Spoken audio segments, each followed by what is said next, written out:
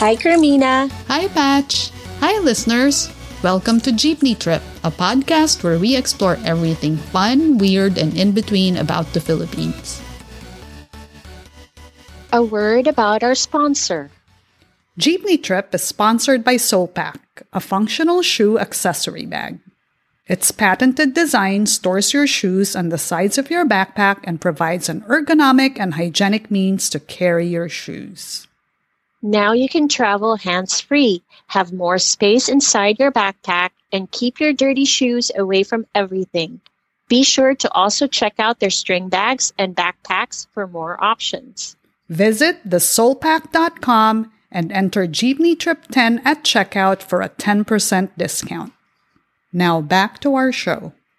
Today's trip is a combination of a round trip and a holiday trip. On a round trip, we talk about historical facts and things that connect us back. And on a holiday trip, we talk about a specific holiday observance, festival, or celebration.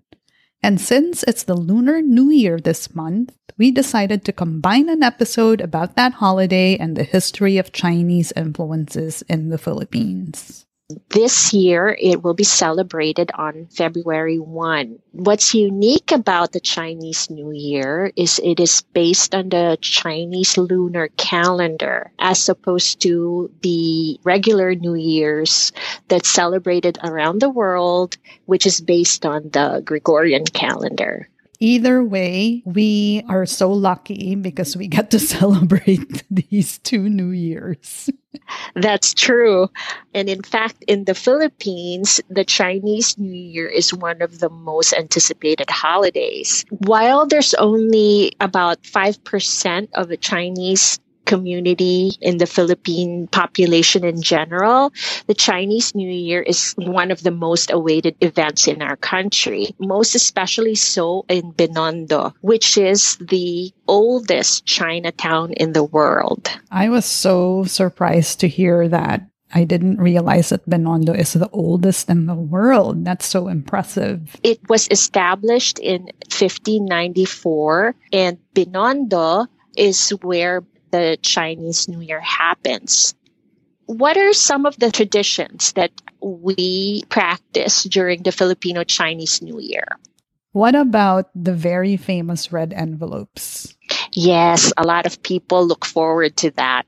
Of course, because there's cash inside that envelope, right?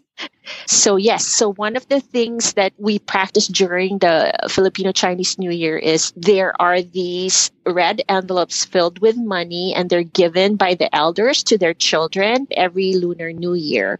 This is supposed to bring good luck to the receiver as well as the giver. So, Patch, did you know that the red envelope is based on a Chinese legend? Ooh, what legend? There was a demon that terrorized children when they slept on New Year's Eve. And that's why parents would try to keep their kids awake all night to protect them from that evil spirit.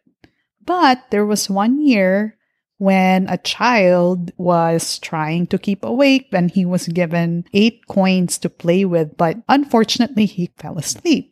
When the demon appeared and he was about to terrorize the child, the coins produced a powerful light that drove the demon away. And that's because the 8 coins were inhabited by the 8 immortals in disguise. And that's how that practice started.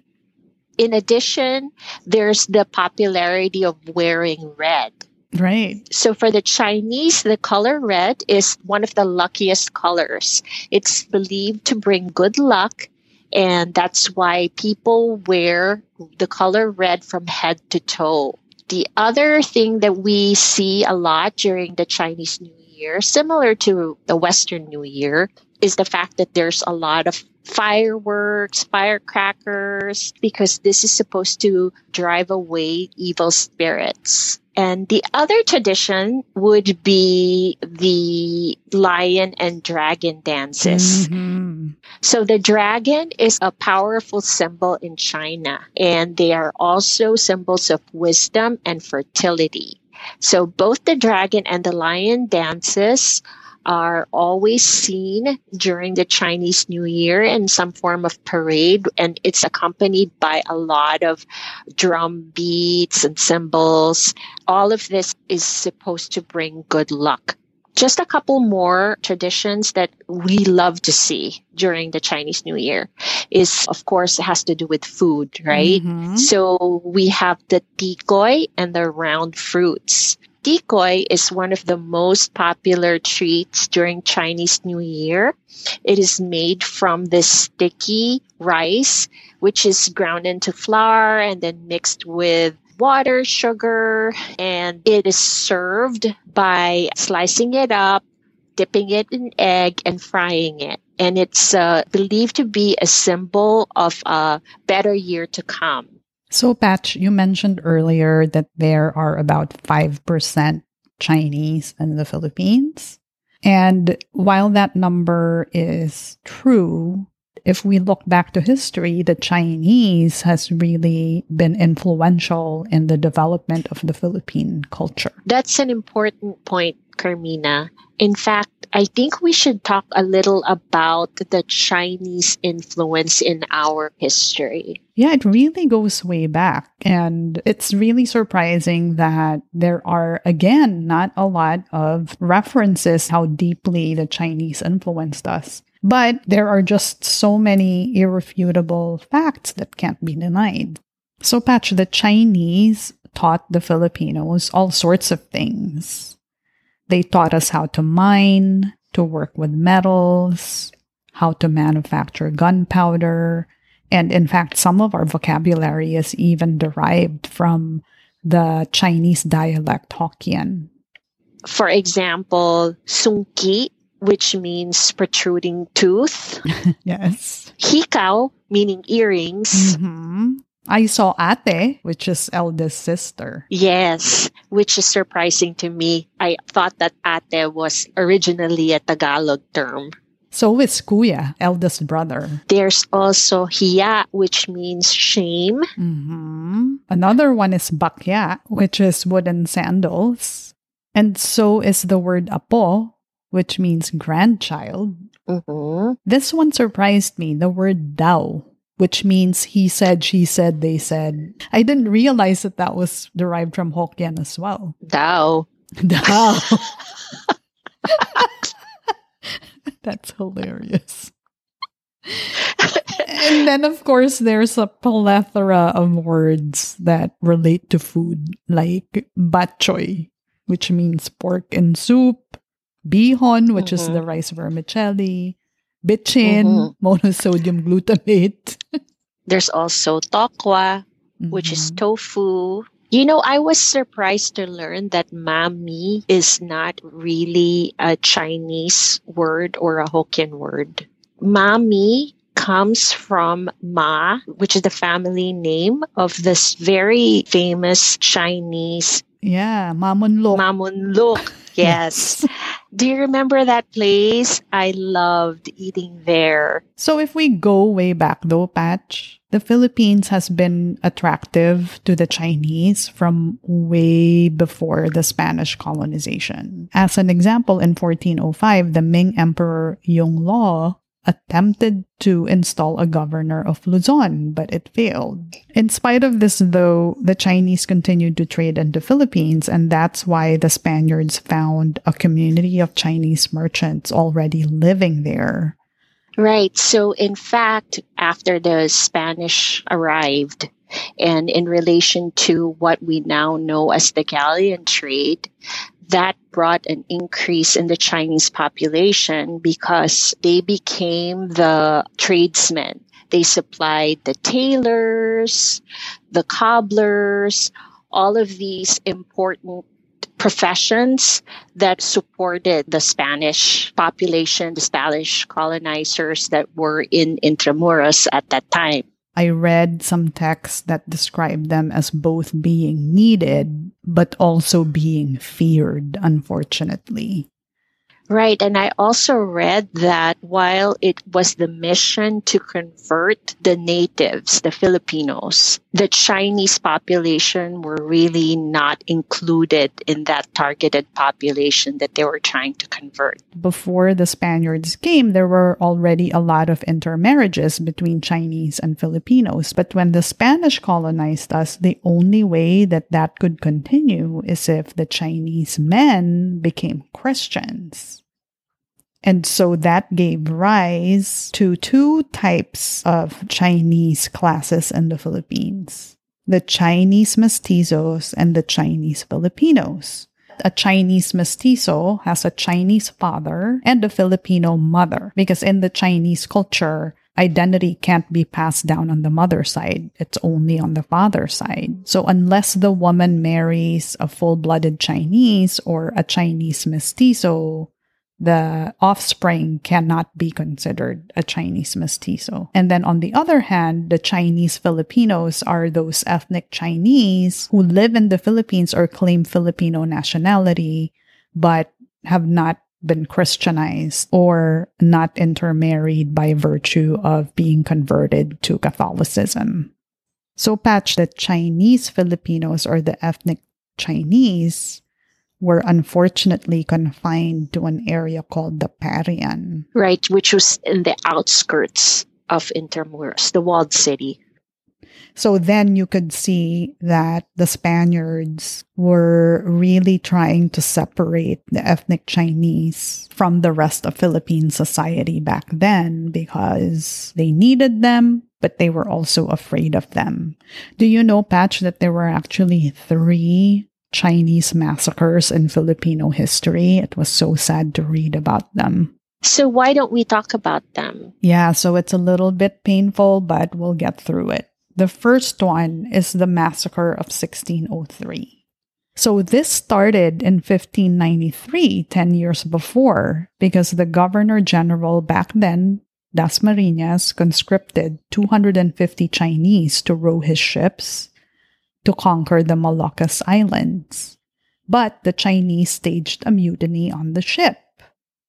Then, 10 years later, in 1603, Chinese ships arrived in Manila because they claimed to have heard of a mountain of gold. And this made the Spaniards suspicious because they thought that it was just some kind of ruse that the Chinese were playing so that they could invade the Philippines. At that point, the Spaniards were really already very paranoid of outside forces trying to invade the Philippines, one of them being Japan and the other being the Chinese. So they implemented a lot of really harsh rules and restrictions on the Chinese because of their suspicions. And that actually led to what was called the Sangli Uprising. Sangli is the reference to the Chinese back in that period. And Patch, Spaniards, Filipinos, and Japanese together massacred 20,000 Chinese. Oh my gosh. Even after this happened, though, Chinese immigration didn't stop because, of course, both the Chinese and the Spaniards were profiting from this arrangement because of the galleon trade.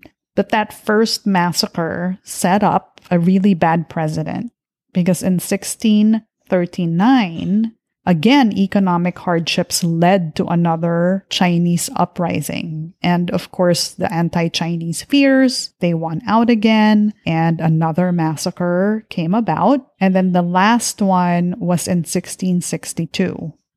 That one was a little bit more out of the ordinary because it got stirred up by a new Chinese sea lord who threatened to conquer the Philippines from his base in Taiwan. And again, because the Spaniards feared sympathy with this new warlord, they again massacred the Chinese. I mean, it's painful to have to talk about this, but I think it's also very important that we don't forget what has happened to our Chinese brothers and sisters throughout our history. I agree. Okay, so some interesting facts about the Chinese during the Spanish colonial period. So, Pat, you mentioned Binondo earlier. It was created in 1594 because the Governor General Dasmariñas had to adhere to a royal order to expel all the Chinese.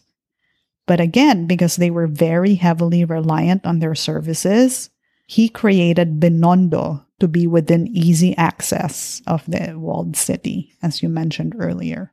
Binondo became the Chinese culinary center of Manila. Do you want to talk a little bit about Mamon Luk being one of the oldest restaurants in existence in the Philippines today? Sure. Mamon Luk is traced back to a Cantonese migrant from Guangdong. That's his name. He used to be a school teacher in China, but he was struggling financially in China, so he moved to the Philippines. Right. Legend has it that he was looked down essentially by the family of the woman that he loved. And so he migrated to the Philippines in search of fortune so he can later hopefully return with wealth and eventually marry the love of his life. Oh, that's so romantic. No, I didn't read that part. He originally sold pancit, the vermicelli noodles. But there was so much competition in Binondo that he experimented with other recipes. And that's when he came up with his version of the chicken noodle soup, which eventually became known as the Mami. Unfortunately, he didn't patent that name. So, of course, a lot of imitation noodles that looked and tasted the same popped up. But nothing beats the original, right? Of course. And he also is credited with introducing the siopaw and the siomai to the Filipino cuisine. Right. And those dishes are still very popular in his restaurants. As a testament to his marketing genius, the way he popularized siopaw and siomai is by giving free samples. And he didn't really discriminate to whom he gave those free samples. He gave them to prisoners, nurses, lawyers, reporters, teachers, and even politicians, including some Filipino presidents.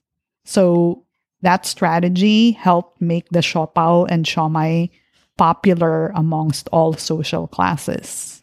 So apart from Mamon Luk, do you remember Ong Pin? Yes. So Ong Pin was the street that had all of the really great Chinese restaurants. And there's a restaurant itself that's named Ong Pin. And it was named after the businessman and nationalist Roman Ong Pin. The other popular Chinese food item that we talked about earlier, the Tikoy, also started in Binondo. It was popularized in the Philippines in 1912. Chua Chu Hong put up a stall in Ong Pin that sold traditional Chinese delicacies, one of which was the Tikoy. And I don't know if you'll recognize this name, but it is now the Eng Bi Tin Chinese Deli. And it has many locations in the Philippines. Right. It's still very popular today. So another popular spot is the Sincerity Cafe and Restaurant on Yuchenko Street. So it's very famous for its fried chicken. And so they've been serving up that dish for decades. And a lot of, locals will point you in the right direction if you ever find yourself in Binondo. Another interesting thing that I came across, Patch, was the evolution of the Chinese names in the Philippines. So the Chinese mestizos were known to evolve their Chinese names. So, for example, the full name of a Chinese father could be Ti Han Ki. So, Ti is the last name, Tee, and Han Ki is the first name. The child of that person might decide to create a new name that just makes all of that into one full last name, which is Tihanki. That's how the last name Tihanki evolved. And then there was the romanization of the Chinese names into forms like Yuzon, Limcao, Limcaoco, and the like. Those were just last names and first names that were linked together. There's also a slew of Chinese names with the suffix ko, which in the Chinese Hokkien dialect meant elder brother. So someone's Chinese name might be Yap, Tinko, meaning Yap as the last name, Tin as the first name, and Ko being the older brother designation. This explains why there's many Filipino names that tend to end in ko, like Sechanko, Tantoko, Tanchanko, and the like. So, Carmina, I was curious as to what are the most popular surnames among the Chinoys or the Chinese Pinoys. And I came across the list of names. Okay. First one is Tan, meaning ancient. So this surname is the most common in southern provinces of China. And since the majority of Filipino Chinese population has its roots from that region, there's a lot of the Chinoys with that surname. Interesting. The second one would be Dizon. The meaning of Dizon is second grandson. Interesting. It's apparently the 12th most common family name in China. So a lot of Chinese Filipino immigrants who arrived during the Spanish colonial period had that surname. They were all second grandsons of someone. Well, apparently, yes. Okay. The other one would be Lim. It is the 18th most common surname in China. Lim is a combination of two adjoining symbols in Chinese culture. So it's wood and forest. There's also Sison. Sison means fourth grandson as opposed to second. Is there a third? Okay. grandson? I'm pretty sure there is. But it's not as popular It's not as as the second popular and the as the fourth. second and the fourth. That's right. Okay, there's Chua. It was once used to refer to an ancient state of the same name in the Zhao dynasty. The other surname that's pretty popular is Uy, right, which refers to the color yellow. The other one is Ong, and it means king. Yap, which means leaf in modern Chinese. And then there's Go, and that surname traces its roots back to the ancient Wu, which is the present-day province of Jiangsu. So, Patch, we have been historically shaped by our Chinese mestizo heritage. And that's because the Chinese mestizos were more numerous. Just to give you an example, in the mid-19th century, there were about 240,000 Chinese mestizos, but there were only about 7,000 to 10,000 Spanish mestizos. Later in our history, the Spaniards, they implemented this divide and rule mentality because they started becoming afraid that the Chinese mestizos, who were really growing in number, could be allied with the native Filipinos, or as we were called back then, the Indios, to revolt against the Spanish. And so they implemented this philosophy to make sure that there was that divide. Right. And it's not just the numbers. Also, the Chinese mestizos, they were gaining wealth. That also was contributing to the fear of the Chinese mestizo population. They also assumed a lot of important roles in economic, social, and political life of the Philippines. Maybe we can mention some of these figures in our history.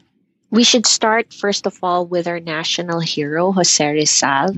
He has Chinese heritage. One that I want to mention up front is Thomas Pinpin, who is credited for bringing the printing press to the Philippines. Thomas Pinpin published books that spread Catholicism throughout the Philippines. That was a big Chinese contribution to the Philippines on behalf of the Spanish. There's the first Filipino saint, Lorenzo Ruiz. Gomburza, Father Mariano Gomez, Father Jose Burgos, and Father Jacinto Zamora. For those who need some reminding, they were credited for inspiring racial and national consciousness when it comes to the secularization of the clergy. And there's also Mother Ignacia de Espiritu Santo, who is the founder of the first Filipino congregation for Filipino women. And similarly, in the field of religion, Jaime Cardinal Sin.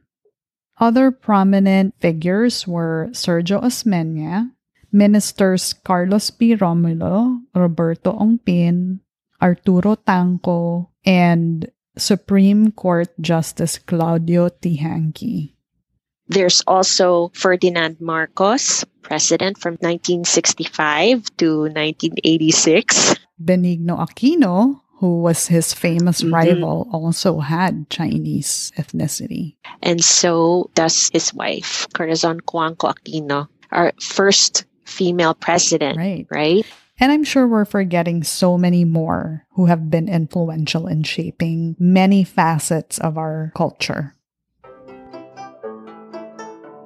Carmina, so from names to our food to our language, there's so much Chinese culture ingrained in what we call Filipino culture. There's really so much more to how rich the Chinese influence has been, and we hope this episode inspires people to find out more.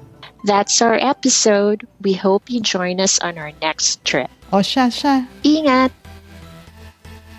Thanks for listening to Jeepney Trip with Carmina and Patch. Logo designed by Fred Agkawili. If you want to listen to more episodes, please subscribe to our show at Apple Podcasts or wherever all fine podcasts are downloaded. We'd love to hear from you, so please rate and leave a review. Follow Jeepney Trip on Twitter and Instagram. If you have a question, email us at jeepneytrip@gmail.com.